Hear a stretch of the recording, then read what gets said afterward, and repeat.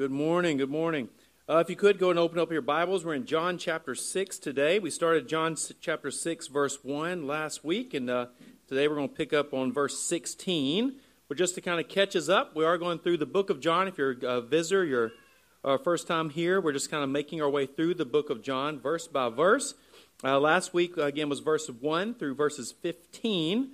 And there we see, if you have the little subtitles in your Bible above chapter 6, perhaps it says Jesus feeds the 5,000. And that is where we were at. Last week we noted that from chapter 5 to chapter 6, there's quite a time interval as John records the gospel of Jesus Christ. There is a time break, and chapter 5 goes from Jesus being the following being pretty small, till chapter 6 we open up, and there is a huge, tremendous following of people. Thousands of people are following him. It is the Passover time. As we noted, the Passover was the primary feast of the Jews. It was required by the law of God that all the Jews, no matter where they were, had to come back on that day, at least the male the male representative of every household. So there was a huge uptick around Jerusalem of pilgrims from all over. All the Israelites are coming back. The Passover before this, only 3 are recorded by John. The Passover before this is when Jesus cleansed the temple, and he also performed many signs that day as well. Jesus did not give himself to them because he knew their heart, and he left them that previous Passover. Now, most likely, people have come back. These pilgrims have come back. They're looking for the one that was doing the signs. And as we've covered many times, we'll continue as we go through the book of John, signs are not normal. They are God authenticating his messenger and validating his message that the messenger is bringing forth. So these signs were not being performed left and right by everyone. Jesus comes on the scene. This is pointing to the fact that God is validating him, authenticating him. This is God's messenger, God's message that's going forth. All right? So the crowd has been increased between chapter 1, verse 1 and verse 15 there.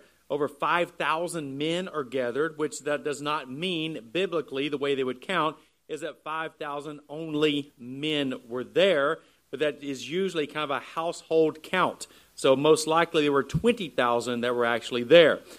Jesus has taken them to a very desolate area. This is not by accident. God is omnipotent. God is omniscient. He knows everything. He is all-powerful, and Jesus is, because Jesus is God. He takes them to this desolate area on purpose. They get out there, and they are all extremely hungry now. What are they going to do, right? So Jesus ends up, one of the disciples comes and brings him the 2 little sardines, the 5 little loaves of bread, which if you recall, we would say they're about the size of a Twinkie. For those of you that remember what Twinkies are, all right, about that size of a little loaf of bread, and 2 basically dried fish that would be kind of like sardine-ish. And so here, this is what we have to feed all 20,000. And Jesus takes it, right, and multiplies it, feeds them all. They eat so much that they're totally content, satisfied, satiated, so much that there's 12 baskets of leftovers. So this is a tremendous miracle, a tremendous sign that John records, and all 3 of the other gospel writers record also. It is tremendous. All right, so that's kind of where we left off. He performs this massive, huge miracle that we did the calculations, and if there were 20,000 people there, if each person ate 5 of the little sardines, that's now 100,000 fish that would have to be there, right? The same with the loaves of bread. If each ate 5 loaves and there's 20,000, it's 100,000 loaves of bread now, plus the leftovers. So the numbers are huge. What do they want to do with him? Because he's done this for them, they immediately say, "You are the prophet." And we noted that that's taken from Deuteronomy 18, where God spoke to Moses to prophesy about the prophet that is to come, that you must listen to him or you will die. So Moses, the primary prophet, they recalled and looked back upon. The Pharisees considered themselves disciples of Moses.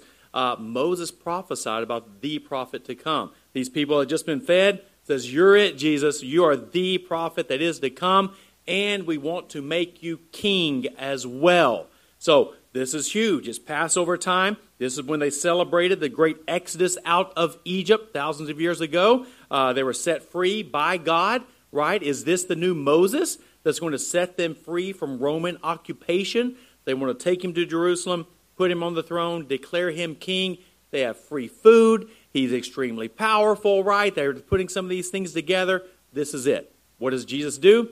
He says no. And he abandons, he goes back. He pulls himself away from this crowd who is wanting him to take this role.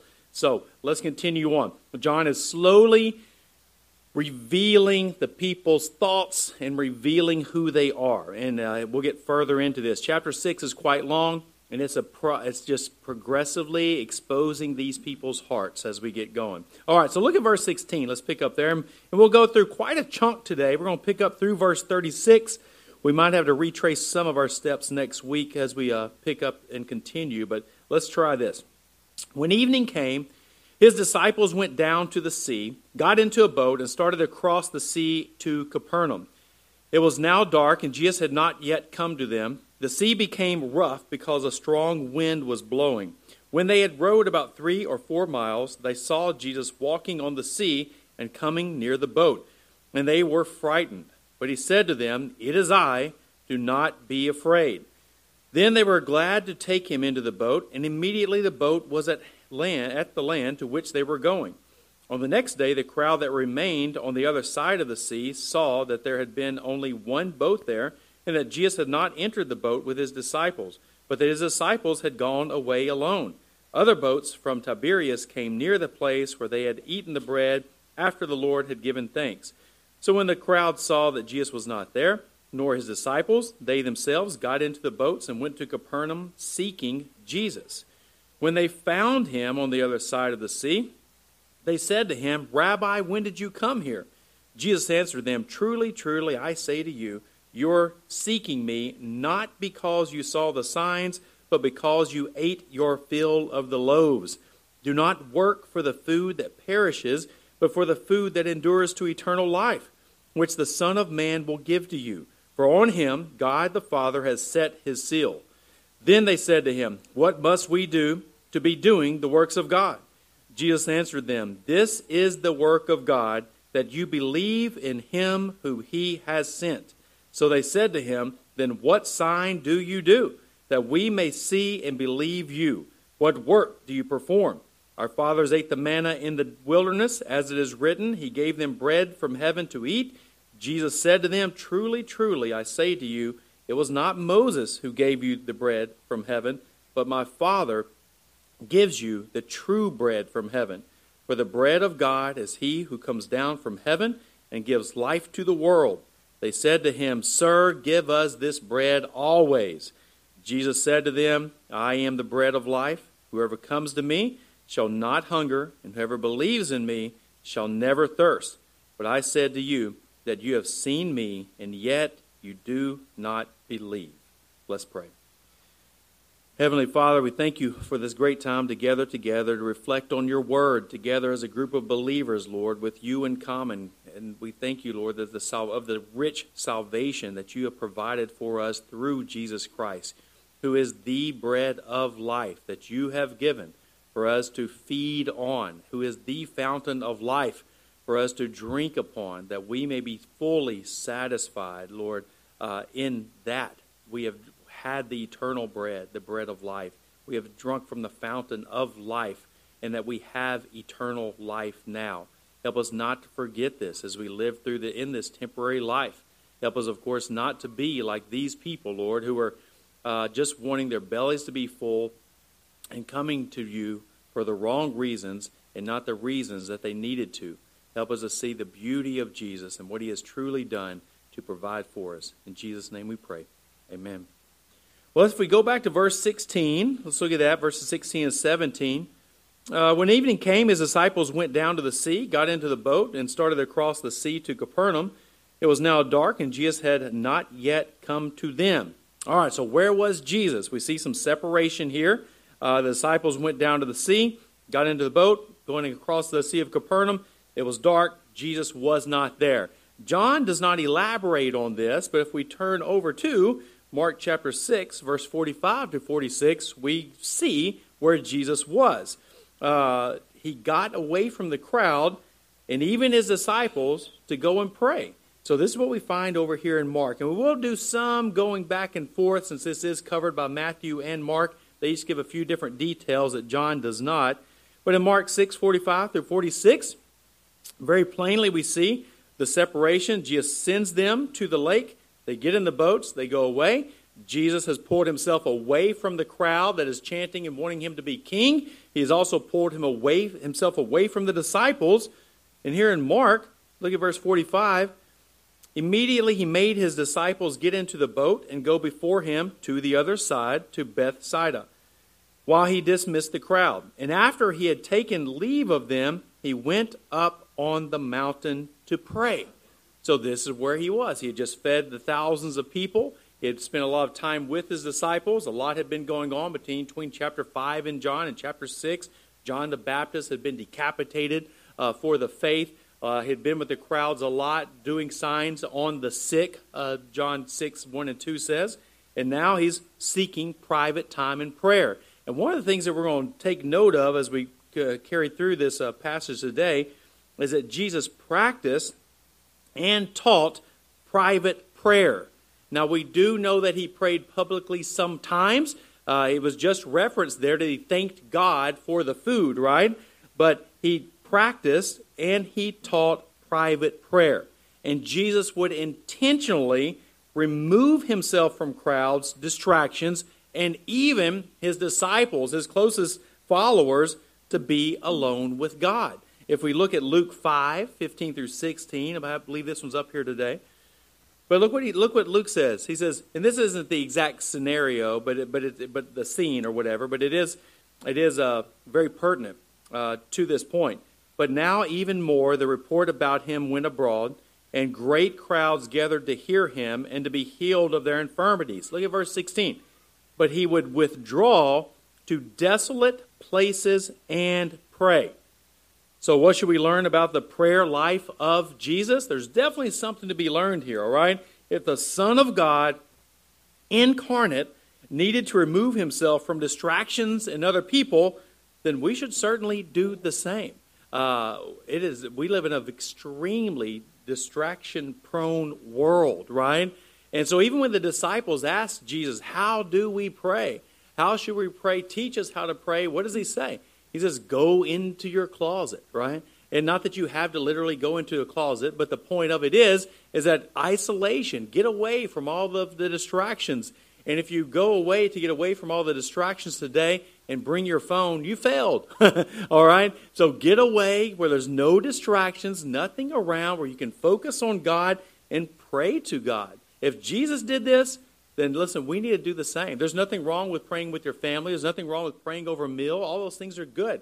There's nothing wrong with praying publicly. All these things can be good. Pharisees got in trouble for praying publicly because they did it for their own outward bonus points, right? They wanted people to see how good of a prayer they are and how holy they were, and they would announce to God how holy they are, and they were hypocrites. But it wasn't like public prayer was bad. Jesus partook of that too. But here we see over and over as we study the life of Jesus, he would get away to a desolate place and spend time just talking with God. We should do the same as well. Whether it's morning, whether it's night, whatever time you have, do this. Practice this, all right? Move on to verse 18. So Jesus has sent his disciples across the lake. They're in the boat. Jesus is not there with them. He's gone up to the mountain to pray. Verse 18, the sea became rough because a strong wind was blowing. When they had rowed about 3 or 4 miles, they saw Jesus walking on the sea and coming near the boat, and they were frightened. All right, so here we have Jesus taking them around the sea to a desolate place. He sent the disciples across. He is separated on the mountain praying. He has dismissed the people, trying to get away from them. The disciples are going out, 3 to 4 miles out. They're on the Sea of Galilee, which is known for quick, violent, turbulent storms. The geography there is 3,000 feet mountain ranges kind of all around it. And so storms could come up and drop in really quickly, really fast. They didn't have smartphones to check the weather app to see what it's going to look like before they cross the lake, right? So the storm quickly comes upon them, drops down, and it is very turbulent. They had started across. They're 3 to 4 miles out. It's about a 13-mile trip, and they don't have big engines on their boats, right? They are rowing, which is going to be exhausting. They're working their way across. Look over at Mark 6, 47 through 48. Always hold your spot there at John 6. But just to kind of glean off of what Mark is saying. And again, they each record a few different little details that we'll kind of draw from today. Mark 6, 47 through 48 says, "And when evening came, the boat was out on the sea. He was alone on the land." Speaking of Jesus and the disciples.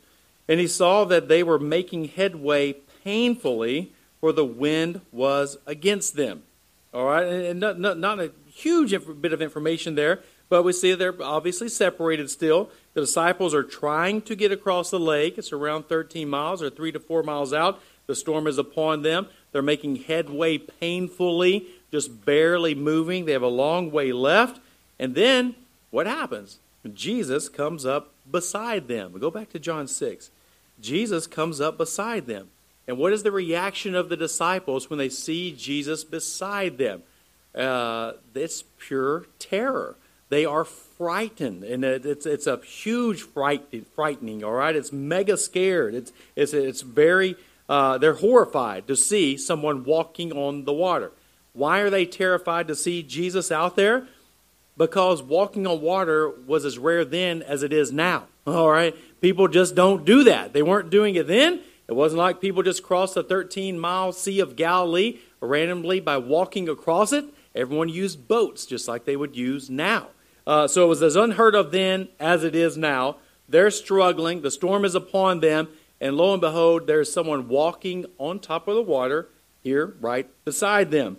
And they know who Jesus is. And John is, even though John starts off with a bang there in chapter 1, stating emphatically who Jesus is, that he is God, right? Incarnate in the flesh.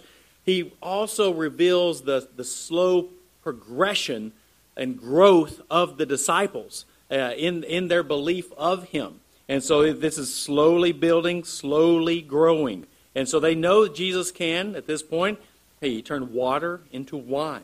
Obviously supernatural. And we went over that. That is pointing to the fact that Jesus is the bridegroom. Jesus has healed multiple people at this point. He's made the blind to see, the deaf to hear. He's made the lame to walk. He's cast out demons. No one's ever done these things before. And so more and more signs are building. And yet none of them ever thought that he could defy the laws of gravity. I mean, he just fed all these people. I mean, all this is like, okay. But then when he defies the law of gravity and comes up beside them, this is a whole nother different revelation that they weren't ready for, and they are terrified. Look at verse 20 in John chapter 6. "But he said to them, 'It is I, do not be afraid.'" That is because they were afraid. All right? He says, "It is I, do not be afraid." And this verse 20 is one of, it's a more of a milder I am statement. There's not the direct object like I am the bread of life, which is in verse 36, or I am, where there's something immediately following that. But it is an I am statement. And we'll cover this a lot as we go through the book of John because he keeps doing this. He keeps recording this for us. Jesus comes up to them and says, "It is I." In the Greek, not that we get into the Greek a whole lot on Sunday mornings, but it would be very blunt. It would be more blunt, more clear as far as this. Jesus would say, "I am, do not fear." Is what it would be. I am, do not fear. And so he is, what is he doing? He's not just saying, "Don't worry, guys, it's just me," but there's also something more there. And it's drawing from that Exodus chapter 3, verse 13 and 14, that will come up many, many times as we go through the book of John, where in that passage in Exodus, Moses sees the burning bush. Moses is supposed to go back and tell Israel what God has told him. He says, "How are they going to believe me?" And he says, "I'm going to give you 3 signs," right? And then he says, "Who am I going to say is sending me?" And God says, "You tell them, I am has sent you. I am. This is his name. So if you, Exodus 3, 13 to 14, verse 14 says, God said to Moses, I am who I am. And he said, say this to the people of Israel, I am has sent me to you. So when Jesus comes up beside them on the boat and says, I am, do not fear, it is more than just saying, look guys, it's me, it's okay. It's a declaration of his deity. I am, do not fear. It is God with you. And if you go back to earlier in John, that's exactly what he's saying, right? God in the flesh, verse 14, God with us. They're fearful, the storm is upon them. God walks up and says, I am, do not fear. Did the disciples realize that Jesus was truly God? We see something really interesting here. Look over at Matthew 14. Matthew 14, verse 32 through 33. And again, John doesn't record this part for us. John records this sign for us for somewhat different reasons than Matthew does. But Matthew points this fact out. In verse 32 through 33, after Jesus says, I am, do not fear, declaring that he is God, what do the disciples do? Look at verse 32 of Matthew 14. And when they got into the boat, the wind ceased. That they at this point is Peter and Jesus, because Peter tried to walk on the water too. So when they got into the boat, the wind ceased. And those in the boat worshipped him, saying, truly, you are the Son of God. So this was a shocking moment for them.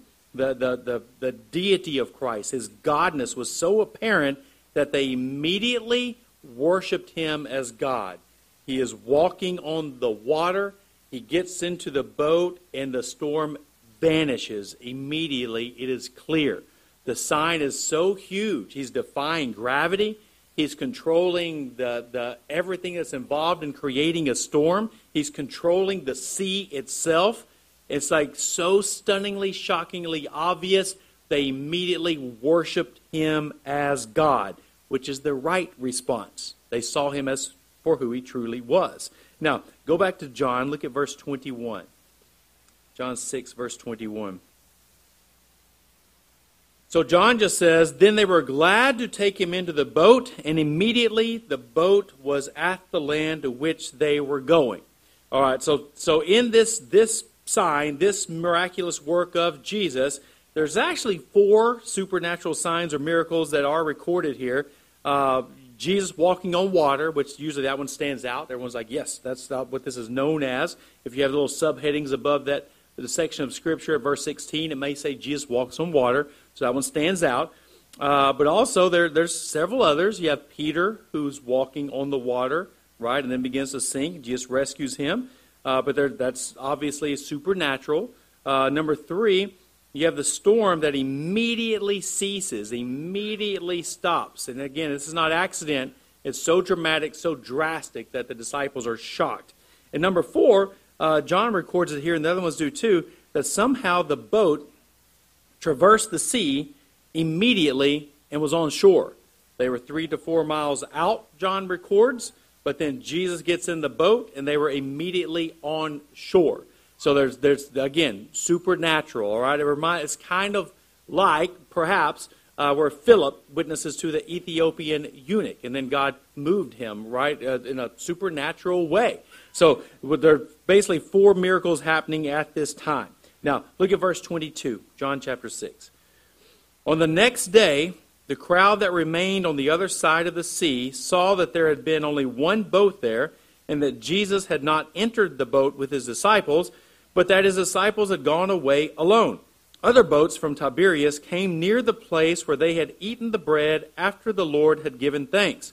So when the crowd saw that Jesus was not there, nor his disciples, they themselves got into the boats and went to Capernaum seeking Jesus. We'll pause there. All right.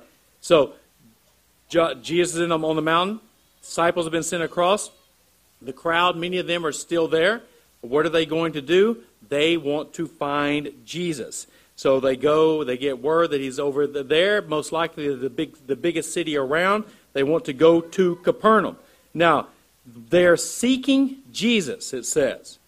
John records that they are seeking Jesus. If you look at verse 24. Is it a good thing that people were seeking Jesus? And it might be kind of, maybe, sort of, yes, no, maybe so type deal. But John reveals that not all who seek Jesus do so for the right reasons. And that's what Jesus is about to expose.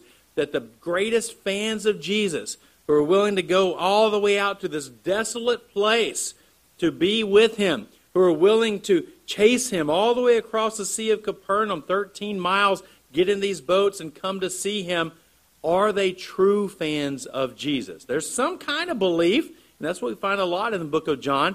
There's some kind of belief, but is this true belief? Is this saving belief that these people have in him? So look at verse 25. When they found him on the other side of the sea, they said to him, Rabbi, when did you come here?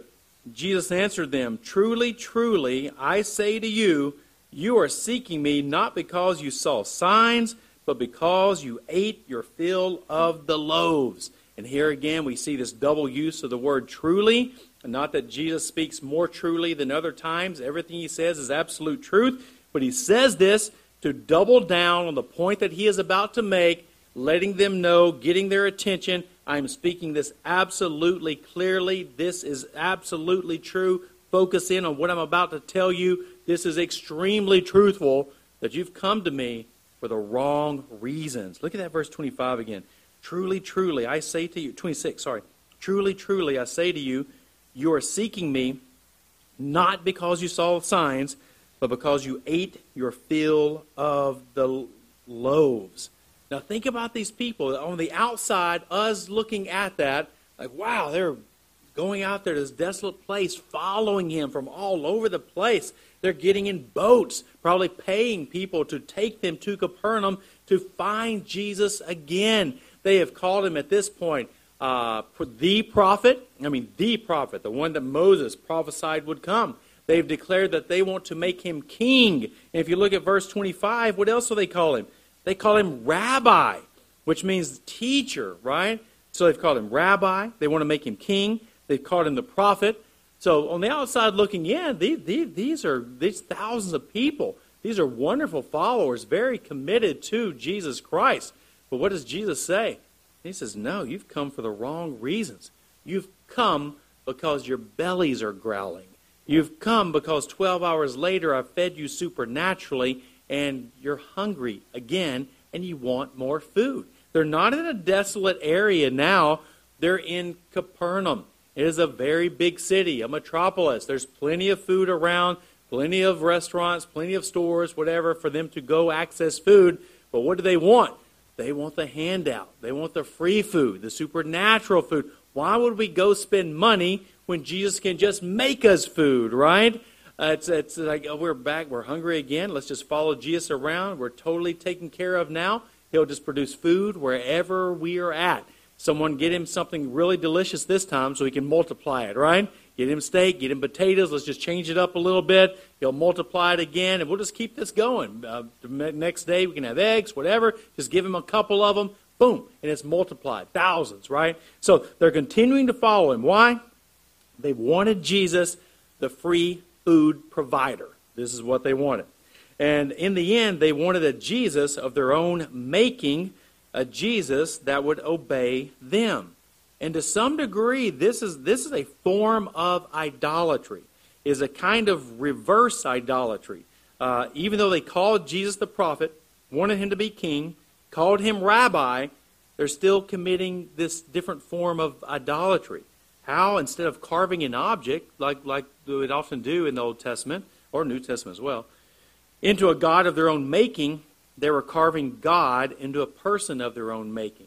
So instead of creating a wooden object, as the psalmist records in Isaiah as well, where they'd make the wooden object right and go pray to it, worship, bow down, and serve this wooden object and call it God, here they have God in front of him, but they're not worshiping him for who he truly is, like the disciples just did. He got in the boat, wind ceased, they saw him as God, they worshiped him as God. Here, they're dismantling who he is and trying to make Jesus into who they want him to be. And I've put here, it's not enough to seek Jesus or believe in Jesus if the Jesus you seek or believe in is one of your own making. And this is obviously a problem with cults, right? Mormonism creates their own Jesus. They recognize the name, say the name, spell it just like you and I, but they redefine who Jesus is. He's not God. And so that's wrong. They've created a different Jesus. This is a form of idolatry. Same with Jehovah's Witnesses, right? They'd say Jesus is a created being, that he's not God. But also, you could say in modern-day evangelical churches, you often have something very similar happen. People have come to Jesus for the wrong reasons, not for salvation, not to forgive them of sin. And they've come to Jesus to make their life better, to make their marriage better, to get more money, to get healthier, to get wealthier, etc., but they haven't come for true salvation. So you don't have to be in a cult to redefine who Jesus is. These people were not in a cult. They just saw this one aspect of Jesus. They wanted more food. That's what they wanted. And Jesus says, you've come to me for the wrong reasons, all the wrong reasons. Look at verse 27 there in John chapter 6. Jesus says, do not work for the food that perishes, but for the food that endures to eternal life, which the Son of Man will give to you. For on him God the Father has set his seal. Now, Jesus is not telling the people to not work to buy food. Jesus is not anti-working to produce for you and your family, all right? But he is contrasting two completely opposite realities.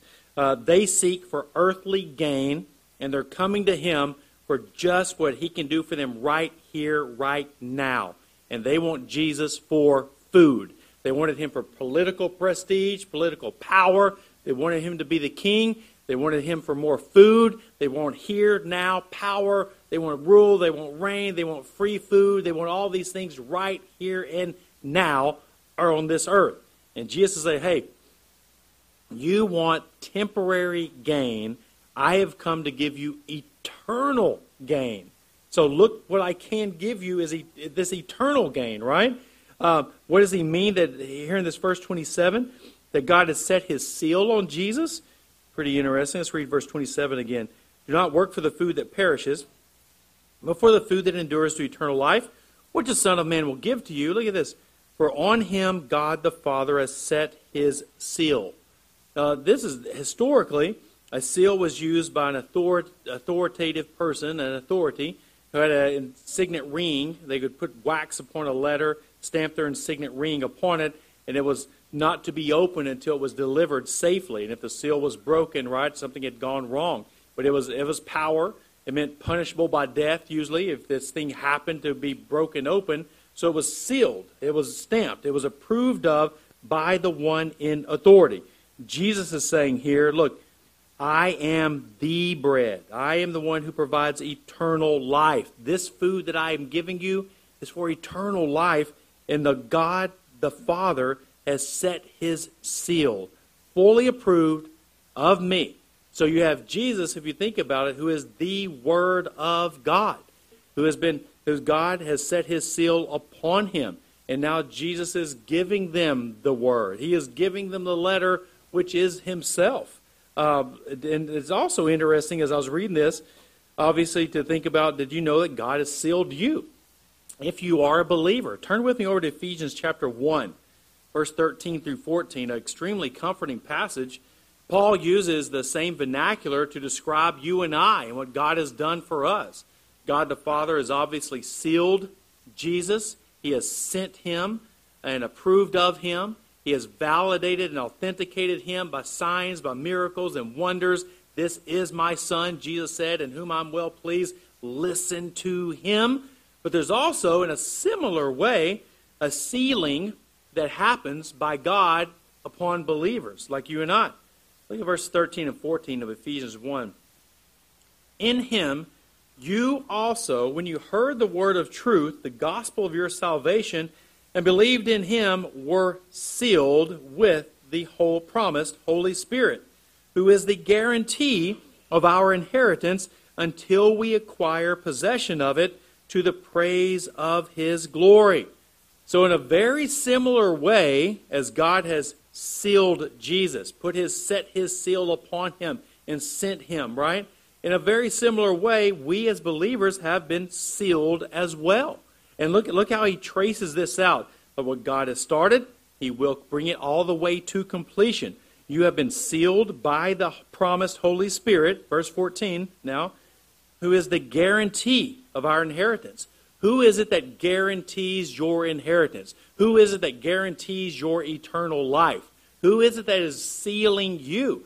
It is God the Holy Spirit, that each and every believer has been sealed by God.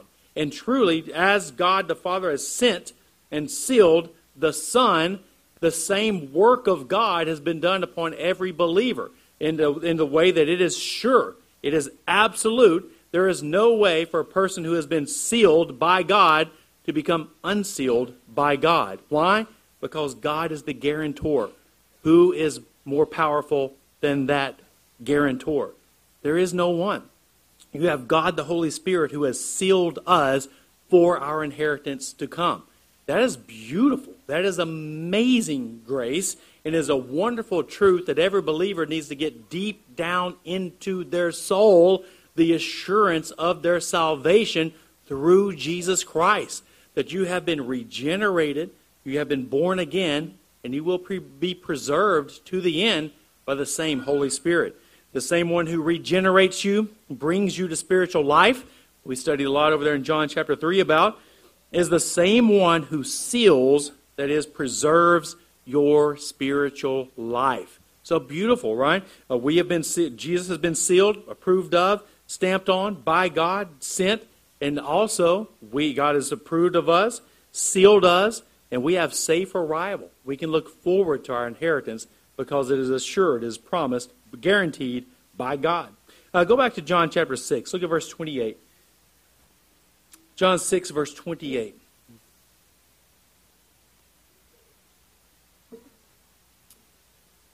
Then they said to him, "What must we do to be doing the works of God?"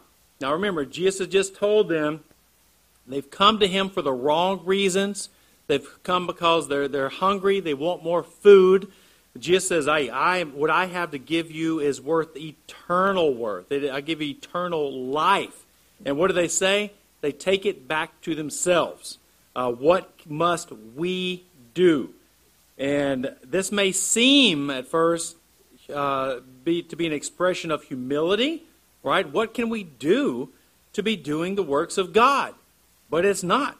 It is self-righteousness. And it comes from a place of pride. It comes from a place of arrogance, when instead of seeing their sin before God, instead of seeing their total inability, their complete helplessness, their depravity before God to even do anything to earn forgiveness of one single sin, they say, "What can I do to fix my own self? You tell us, Jesus, what we can do, what I can do to fix myself up so that I can gain eternal life."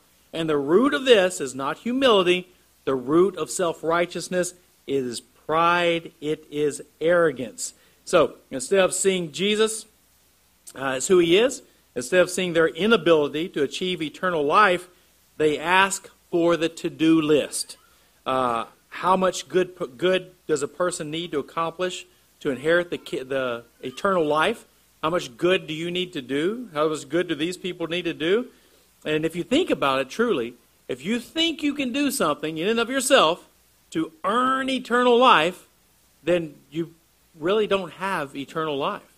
And these people are looking for the to-do list. Give us the list, tell us what to do. We're going to go do this, we're going to accomplish these things, and then we're going to come back and have eternal life. And in their view, they're going to work for eternal life. It's a works-based salvation. This is the opposite of grace-based. This is the opposite of mercy-based. This is the opposite of looking to Jesus, who who can only do what he can do, live a perfect, sinless life, die on the cross so that we get his record of perfection. He takes our sin, dies for our sin, pays for our sin. Instead of looking at Jesus like that, they just say, hey, we can do this. We had to be righteous? No problem. We can go do that. That's easy. We can accomplish these things, right? Look at verse 29. Look at Titus 3, 4 through 7. Titus 3, verse 4 through 7, before we get there. Titus 3, verse 4 through 7 is just excellent. We go to Ephesians a lot, but this Titus 3, verse 4 through 7 is very similar, making a very similar point on the mercy and grace that is needed and how we are not saved by works. Look what he says in verse 4. Small book, Titus. I'll let you take your time to find your spot there. If you haven't highlighted this or marked it up in your Bible, you might choose to. It's just a great place to go back to, especially if you're struggling with insecurity of salvation or talking to someone who's trying to do the to-do list in order to get to heaven. It's a great place to go to. Verse 4. But when the goodness and the loving kindness of God our Savior appeared, he saved us not because of works. This is extremely important. Why did he save us? Not because of works. And these people that John is recording, coming over to see Jesus, they want to be saved by works. They don't want grace. They don't want mercy. They want the to-do list, what they can do to save themselves. He goes on. He saved us not because of works done by us in righteousness, but according to his own mercy, by the washing of regeneration and renewal of the Holy Spirit, whom he poured out on us richly through Jesus Christ our Savior, so that being justified by his grace, we might become heirs according to the hope of eternal life. So here we have a very clear writing of Paul. It says, we are not saved by works. And that's what John is covering over here in John 6. They've come to Jesus. Jesus says, I'm not here to fill your bellies again. I'm here to give you eternal life. And instead of saying, looking to him for who he is, they say, what can we do? We want to go do some works of righteousness. All right? So here Paul is saying, no. You are saved by grace, not by works. You are saved by mercy, not by what you can do to earn your salvation.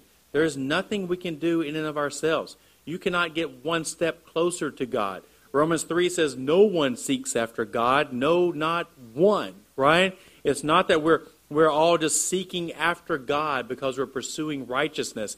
We are all naturally pursuing works-based salvation and pursuing that method to get ourselves to heaven, which is not going to work. We had to be perfect. We had to be truly righteous. We can't accomplish that. Who can? It's Jesus Christ. All right? Go back to verse 29. Sorry. Let's go back over to John 6, verse 29. So they want to work their way to heaven instead of relying on Jesus to get them there. Verse 29, Jesus answered them, this is the work of God, that you believe in him who he has sent. So there is nothing that Jesus wants them to accomplish in and of themselves. There is not a to-do list. What are they to do? They are to believe in the one that God has sent. They know who this is. Jesus has told them who this is. He's just told them God has set his seal upon him. Jesus is the one that has sent, that God has sent. Now, it would seem like the belief in Christ is surely a lot easier on a person than having some huge to-do list of righteous deeds that they have to do in order to be saved. So surely the people will realize that Jesus' plan of believing in me is far easier than the big to-do list. Is that going to be the case? No, because self-righteous people hate free grace. Self-righteous people hate free grace. They'd rather achieve a to-do list or try to achieve their to-do list, pat themselves on the back, and boast about what they have done than to see that they can only be saved by grace alone, through faith alone, in Christ alone. Jesus said, hey, what are the works about? Believe in me. And they still want to do the to-do list, right? It's not out of humility. It's pride. It's arrogant. It's self-righteousness. Instead of saying, I am a dirty, rotten sinner who needs to be saved. I can do nothing to save myself. I need a Savior. That's not where they're at. They're looking to themselves for salvation. Move on to verse 30 there. So they said to him, then what sign do you do that we may see and believe you? What works do you perform? Now this is preposterous. This is ridiculous at this point. They had just been fed. Jesus had multiplied the 2 fish, the 5 loaves to feed around 100,000 people or more. Everyone's been fed. They had just gotten there and were following Jesus. John 6, 1 and 2 records, because of all the signs that Jesus was doing on the sick. So the lame were being made to walk. The deaf, right, were being supernaturally made to hear. The deaf were made to hear. Blind were made to open their eyes and see. Demons that were coming, sign after sign after sign after sign had been performed. The largest miracle had just been performed. And they're not seeing this as God validating him, authenticating him. This is my person. Listen to him. They're not doing what they're supposed to do if they recognize this to be the prophet. Just earlier, remember, Jesus fed them. They're all full. Oh, Jesus, you are the prophet. In Deuteronomy 18, Moses says, you must listen to him when he comes or you will die. Jesus has just taught them, look to me, believe in me. Instead of listening, what do they say? We want more signs, especially in the form of food. Right now, we're hungry again. It's been 12 hours. We just got back over here. We want another sign. And they're manipulating him. They're trying to use Jesus to get what they want out of Jesus. Same thing people try to do today oftentimes, all right? They're trying to manipulate him. Look at verse 31. You see this manipulation happening. Our fathers ate the manna in the wilderness, as it is written, he gave them bread from heaven to eat. Now, again, Jesus being the prophet that was to come, does Jesus being the fulfillment of the prophet that Moses prophesied about mean that he will do more of what Moses did? And it's yes and no. They wanted Jesus now, if he is the prophet, to do what Moses did, but even greater, right? So if Moses produced bread for 40 years, man, what is the new prophet going to do? He may produce even better bread. He may produce all that we can eat, fish and bread every day. It might go on for ever now, where we just have nonstop food supplied by this Jesus, right? But this is not the case. There is the prophet, Moses, prophesied about the prophet that is to come, and we see in Moses a type, but we see that Jesus is that ultimate fulfillment, and that types do not go straight across. So it's not that Moses provided 40 years of bread. Now Jesus is going to provide a little more than that. He's going to provide 80 years of bread, or he's going to provide 100 years of bread. It's not like that. Types always go up and increase spiritually. So that Jesus is not going to provide 40 years of food. He's going to provide eternal life, right? You see similar things happening as we've covered before, like on the Sabbath. That's not coming straight across as just a change in a day. It's going up. Jesus is the spiritual Sabbath. In him we rest. We no longer work at all for our salvation. We rest in God's provision for salvation. He is our Sabbath, right?